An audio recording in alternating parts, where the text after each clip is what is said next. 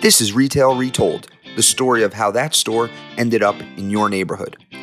I'm your host, Chris Ressa, and I invite you to join my conversation with some of the retail industry's biggest influencers.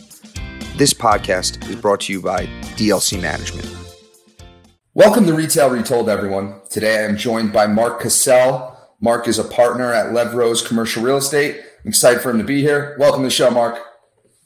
Yeah, thanks for having me, Chris. Definitely excited to hop on and obviously chat.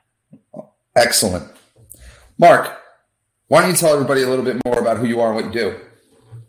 Yeah, so obviously partner over at Lev Rose, primarily working in the industrial space here in Arizona. Our office is in Old Town Scottsdale.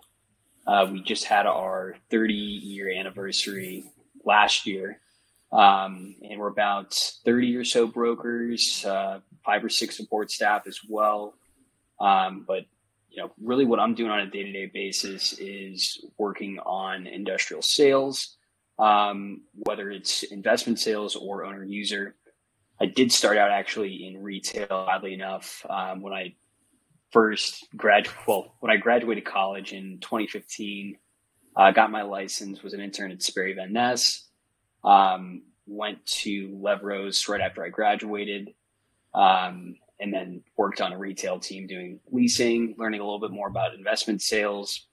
Really liked the underwriting side of investment sales and diving into the numbers, the leases, and really all those details. It was really fascinating. About 3-4 years ago, started looking at industrial in Phoenix, and really liked the growth and that sector as well. The owners I felt were a little bit different. I'm sure you know this as well, or you're noticing this there's a different personality trait that's associated with each asset class. Like retail, I feel like is more high fashion. I mean, you go to ICSC and that really seems to be the case. For industrial, it's obviously extremely blue collar with the groups that you're dealing with, whether they're manufacturers, logistics. That's really a lot of the groups and individuals that we're working with on a day-to-day basis, especially here in Arizona, which is honestly awesome. But yeah. So let's start there. And this is one of the reasons that I thought was interesting is it doesn't matter what side of commercial real estate you're on, whether you're a broker, whether you're a landlord, a tenant. I think few people move from asset class to asset class. There are, I think the asset management world does this a lot from the institutional asset managers or the money managers that invest in real estate. They do. But the ones that are touching and feeling real estate, whether it's like an operator of the property, i.e. a landlord, a broker, or a tenant, they pretty much stay in their lane of asset classes. And you really moved asset classes. So talk to us a little bit about why you made a transition, because I love retail, but you moved to industrial and you, let's start there. Yeah, it really started, there was a broker that brought me in on a listing that was an investment sale, multi-tenant industrial building down here in Chandler, one of the suburbs of Phoenix. And it was right by this airport, Chandler Municipal Airport. I'm like, okay, what is this? Like, I'll help you out. I know how to underwrite buildings, no problem. And, we worked it out on that sense. That was my first, contact of, I guess, dipping my toes into industrial. It was interesting because one of the tenants in the building, it's a flight school, ended up getting my pilot's license through them, and got to get a really good, relationship and rapport with our sellers, really good friends, and really just kind of had this same repeat business, talking to the neighbors, and then kind of grew out from there, from Chandler to Mesa, Gilbert. I don't know if you know the geography of Phoenix. I do, yeah.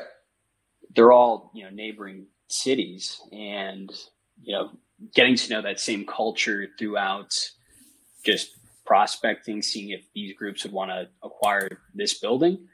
It wasn't just kind of a blue moon scenario, if you will, but it was a lot more repeat, kind of vibing with my personality. I think a little bit more so as well. So when you said vibing with your personality, take me a little deeper there. How does industrial vibe with your personality more than retail? I love it was from the first experience like I had with this building down in Chandler. You've got the airplanes flying above you. It's just the noise around it. It's kind of the, getting down to business sense of it. I love walking through manufacturing facilities, whether it's like a tile manufacturing building and there's just dust everywhere, just seeing that nitty gritty of like how things are made. I don't know if you ever remember, it's like a show on the Discovery Channel, maybe like 10, 15 years ago called like How It's Made. Sure. I remember watching that. It was the same thing. I'm having kind of this nostalgia, walking through these buildings, seeing everything is, really being made for the backbone of a lot of industries, especially here in Arizona. Excellent. I think when I think about it, I think you mentioned a point that was interesting, which is, the dust, the noise. Yep. I think one of the things in industrial that's a little bit different is the physical plant, I think, is much more of the physical plant is of higher level importance, it feels, than the dirt. Now, to both sides, retail, the dirt's important. Retail, the physical plant's important. The industrial, the physical plant's important. So is the dirt and the location. But in retail, sometimes it's like, I want this specific end cap. I don't want to be one space over. And, they go in with a little bit more like, the physical plant today doesn't matter because we'll make it what we want to make it. And in industrial, the ceiling heights or number of bay doors not there, we'll move on to the next site. Whereas that's in retail, those things matter, right? Like the frontage or the dock. But in retail, there's a lot we'll change the configuration to make that work because the location and the actual dirt underneath is a lot of times of higher level importance than necessarily, the placement of the door. And in manufacturing or something like that, the whole, it doesn't matter if that ceiling height is not the right ceiling height because we can't get the number of shelves, we can't get the forklifts in, and then it's over. Yeah. It's super practical in that sense. Yeah. Yeah. You hear in industrial, I got this great building, and in retail, a great building usually is the actual real estate and the other co-tenancy. It's rarely there are some uses where ceiling heights matter in retail, but it's rarely oh my God, the ceiling heights and the number of bay doors. Correct. Right. Yeah. I mean, you're looking at the demographics, you're looking at the traffic counts. Yeah, exactly. You were saying with the co-tenancy, it's who's going to help them be as successful as possible, which it's super interesting with retail. I think with industrial just struck a chord with me more so. I'm this is really cool. It's a sector that I never really walked through, got to know, and just ended up loving it. Which is kind of weird to say about brick and mortar real estate, but neither here nor there. Yeah.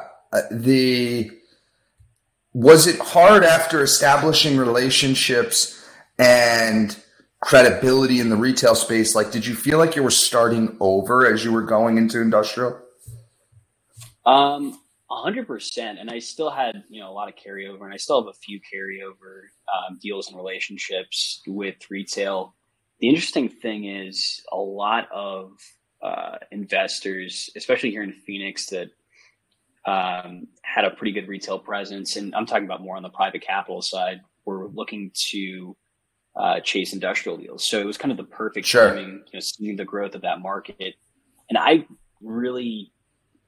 cared more about working on things that I really enjoyed doing, more so than, just chasing the growth of industrial, which obviously it's been explosive in Phoenix, but, that's just it being a benefactor of it as well. Got it. And what are some other key differences that somebody who's in retail, which is a lot of the people that listen to this, might not consider on the industrial side? What's a key difference of working in industrial versus retail? Yeah, the first thing right off the bat was swapping all the annual lease rates to monthly lease rates, which was, it wasn't a huge learning curve. It was just what I'm used to. I'm trying to think. A lot of industrial leases here in Phoenix have been switching over from industrial gross to triple net. So that was a lot easier on the transition. On the underwriting side of things, I'm trying to think. Really just how useful the building is to what you were saying earlier. Yeah, that's really key. What can you do with this? There's obviously a pretty big carryover with, proximity to freeways. If you do have a good amount of employees, what are your nearby amenities? So it's not a ton on the demographic side with that comparison, but I think access to highways and having that infrastructure set up is really key. Yeah. You mentioned the monthly lease rates, and when you say that, the denomination you're talking about is dollars per square foot. Yeah, so it'll be if it's $12 a foot, it'll be $1 a foot. So in retail, I was just going to say, in retail, it's like that in California, and I'll never forget, we had a deal out there that we owned, and someone sent me, an LOI at $2 a foot. I was ready to call the guy and go, "What an insult! Are you serious, guy? Is this guy serious?" But turns out that was monthly lease rate. So that is super interesting. I have seen a lot of OMs that I've seen, even nationally, the conversion of industrial from industrial gross to triple net. Correct. I'm curious, are you seeing any fixed CAM? It's situational. I think it depends on the age of the building and really what's the ownership group and what's their profile. The thing is, the biggest expense, I'm sure it's the same thing with you guys, is going to be property taxes. So, but with common area maintenance, it's not as management intensive as a retail building. Got it. Okay. We don't have consumers. Yeah. For sure. The other thing I would say that happens, and you touched on this in the very beginning, a key difference to me is there are a lot of owner users in industrial, and not that there's not in retail, but it feels like much more in industrial. There's owner users than there are in retail. And what I mean by that, everybody, is people who they're the tenant. They're not a tenant. They're buying the building, not as necessarily a real estate investment, but as their business investment, and they own the building and they're using the building. They're not leasing it out. Yeah, no, that's spot on. And it's interesting, that transition, it's weird because it's their business's home essentially. And it's funny, sometimes if you've got a business that's been there for 20 years, it's still a successful business, and you've seen the appreciation of the real estate. Sometimes that real estate is going to be worth more than the business. I feel like it's more rare that the business is worth more than the real estate, unless you've got, 100,000 square foot plus facilities. But for the 50,000 and under, that seems to be more so the case, where the real estate's going to be worth more than the business. Interesting. It depends on the business, but yeah, Correct. right. Depends on the business, but sure. Just my observation. Understood. So let's talk about, I think Phoenix, Arizona is one of these like hot markets. You've had, migration to the state. And I think, we've heard a lot about like chip manufacturers and I have a 4-year-old son. He is a boxing coach. So yes, everybody, my 4-year-old son is in boxing, and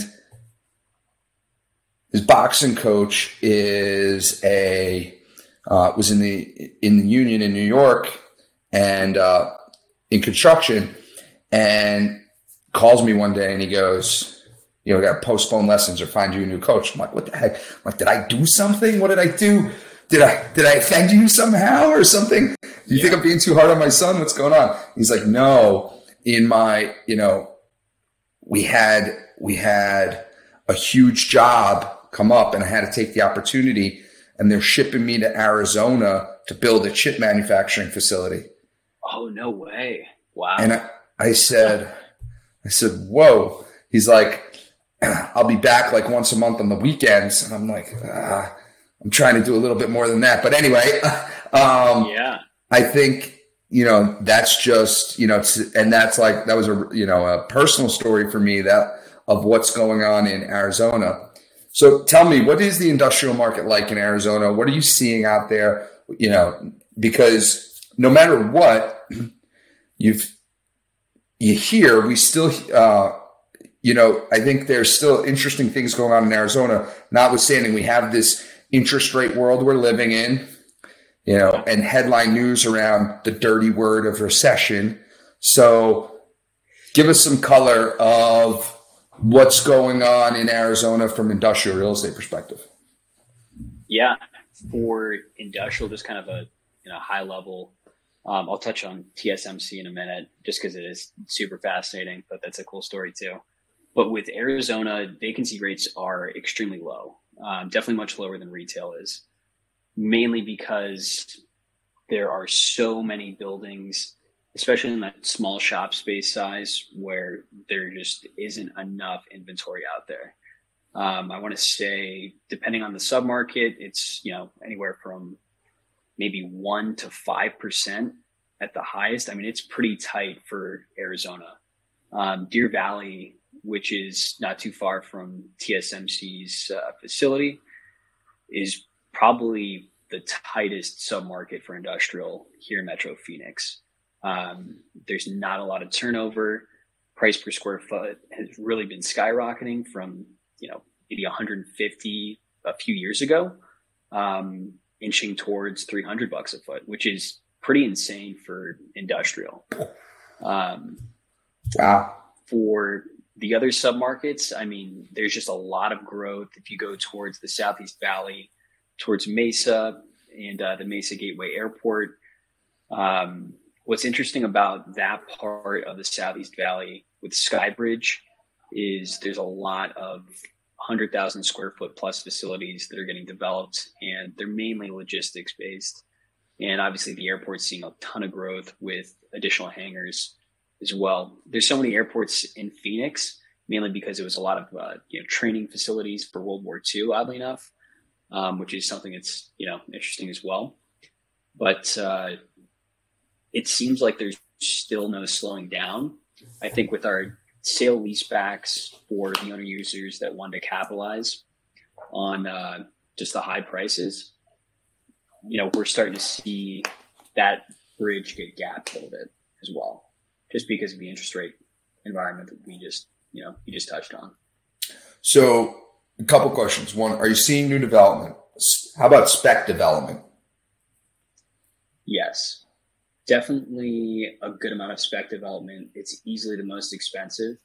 There's a lot of development, mainly for the logistics space from what I'm seeing. Not a ton of yard space, which is, I would say, probably more in demand based on the groups that I'm talking to. What where you're seeing those higher price per square foot at like 250 to sometimes even $300 a square foot for these brand new tilt up buildings, which is nuts. I think just to get some of these out of the ground, it's like 180 a foot. But the question is, how are these tenants going to be able to pay it, and what's going to happen in the next 6 to 12 months? I think for those larger projects, it'll be a little bit more interesting to figure that out. So what are you seeing from? Yeah. So when we're talking $250, $300 a foot, you're talking the cost to purchase it.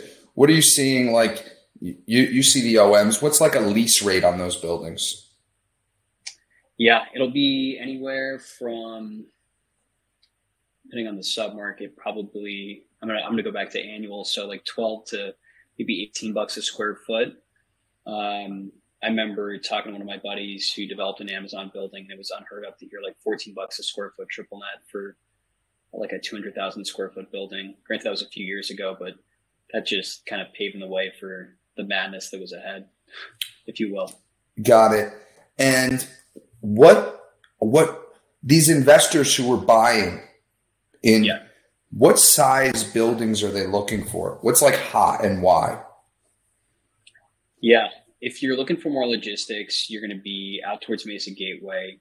And that's mainly due to having the access to that airport.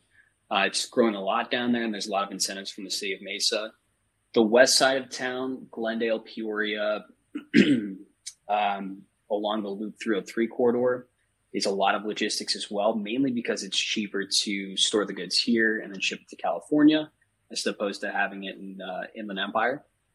For your actual like manufacturing, that's going to be like in the older parts of the city, south of Sky Harbor Airport, in Phoenix. And it's interesting with Gilbert, Chandler, and Mesa, there's still a lot of industries that are focused on aerospace. Like Northrop Grumman is a really big presence out here. Got it. And so is there like, as a broker, is there like a sweet spot size range where like, oh my God, this size range, this is going to fly off the handle? I would say 5 to 40,000 square feet. It seems to be extremely hot. And we've obviously seen this extreme interest rate movement. Has it slowed down investor demand? I would say with interest rates creeping up, the thing that we've got to do on our end as brokers is help bridge that gap with pricing. On some of our deals where we had out there that were a little bit too aggressive, obviously trying to get that nice 1031 exchange buyer who had a few days left on their ID period. And now we're starting to see the rates creep up. We've got to get a little bit more realistic. Now we're finally seeing that gap get bridged where our sellers are, coming to terms with what's going on in the interest rate environment. The demand is still there. There's a lot of activity. I was talking with a lender the other day about just how busy we've been up until Christmas, up until New Year's, and even going into this year with just new deals and how to put things together as well. So if I'm reading the tea leaves, the answer is investor demand is there. It's a pricing exercise, and you feel like Phoenix is turning the corner where sellers are coming around to the new market conditions and what interest rates are doing to pricing. Correct. Got it. Mark, what else haven't we talked about that we should be talking about what's going on over there? So we got to talk about TSMC. Obviously, they took your kid's boxing coach. So with TSMC, it's Taiwan Semiconductor. It was an initial $12 billion investment. It's going to be the biggest building in the state of Arizona, and now they just increased it to $40 billion. But it's going to bring about 12,000 jobs, and I believe that includes, or it actually doesn't include, all the additional employees they're going to be servicing, TSMC and those businesses that are supporting them too. So Got it. Yeah, and so where is that? Yeah, so that's actually going to be in North Phoenix. If you're, let's say you land at Sky Harbor, you're going to take the I-17, go directly north, probably about 40, 45 minutes, past the Deer Valley Airport, and it's right, well, directly south of like Anthem on the west side of the freeway. If you're, trying to go up north on a ski trip, it's going to be to your left, so you can't really miss it. And how big is the building? What is it, 1 million square feet? Yeah, it's something like that. And they said it's going to take a long time to build this thing, right? 2024 is estimated completion. Got it. Well, fascinating. Fascinating stuff. I couldn't believe that this is what was going on, but yeah. This is the word. This is how I found out about the chip plant. My son's boxing coach. Well, listen, I want to take us to the last part of the show. I got 3 questions for you. Are you ready? Yeah, fire away. All right. Question 1. What extinct retailer do you wish would come back from the dead? Circuit City. All right. Question 2. What is the last item over $20 you bought in a store? Does that include restaurants or no? I'll let you answer how you want to answer. Okay. So I went to Kaya for lunch today. That was like 21 and change, whatever it is. It's fancy Chipotle, but yeah. Last question. If you and I were shopping at Target and I lost you, what aisle would I find you in? This is too easy. The Lego aisle. Lego aisle. Okay. Yeah. All right. My wife, it would be in the home section, but yeah, if I'm escaping off, I'm looking at that stuff. Fantastic. Mark, this has been great. Thanks so much for talking to us about your transition from retail to industrial, what's going on in Phoenix. Really appreciate the time. Good luck to you, man. Thank you. Appreciate it. Thanks for having me on. Thank you for listening to Retail Retold. If you want to share a story about a retail real estate deal that you were a part of on our show, please reach out to us at retailretold@dlcmgmt.com. This show highlights the stories behind the deals from all perspectives, so it doesn't matter if you are a retailer, broker, entrepreneur, architect, or an attorney. Also, don't forget to subscribe to Retail Retold so you don't miss out on next Thursday's episode.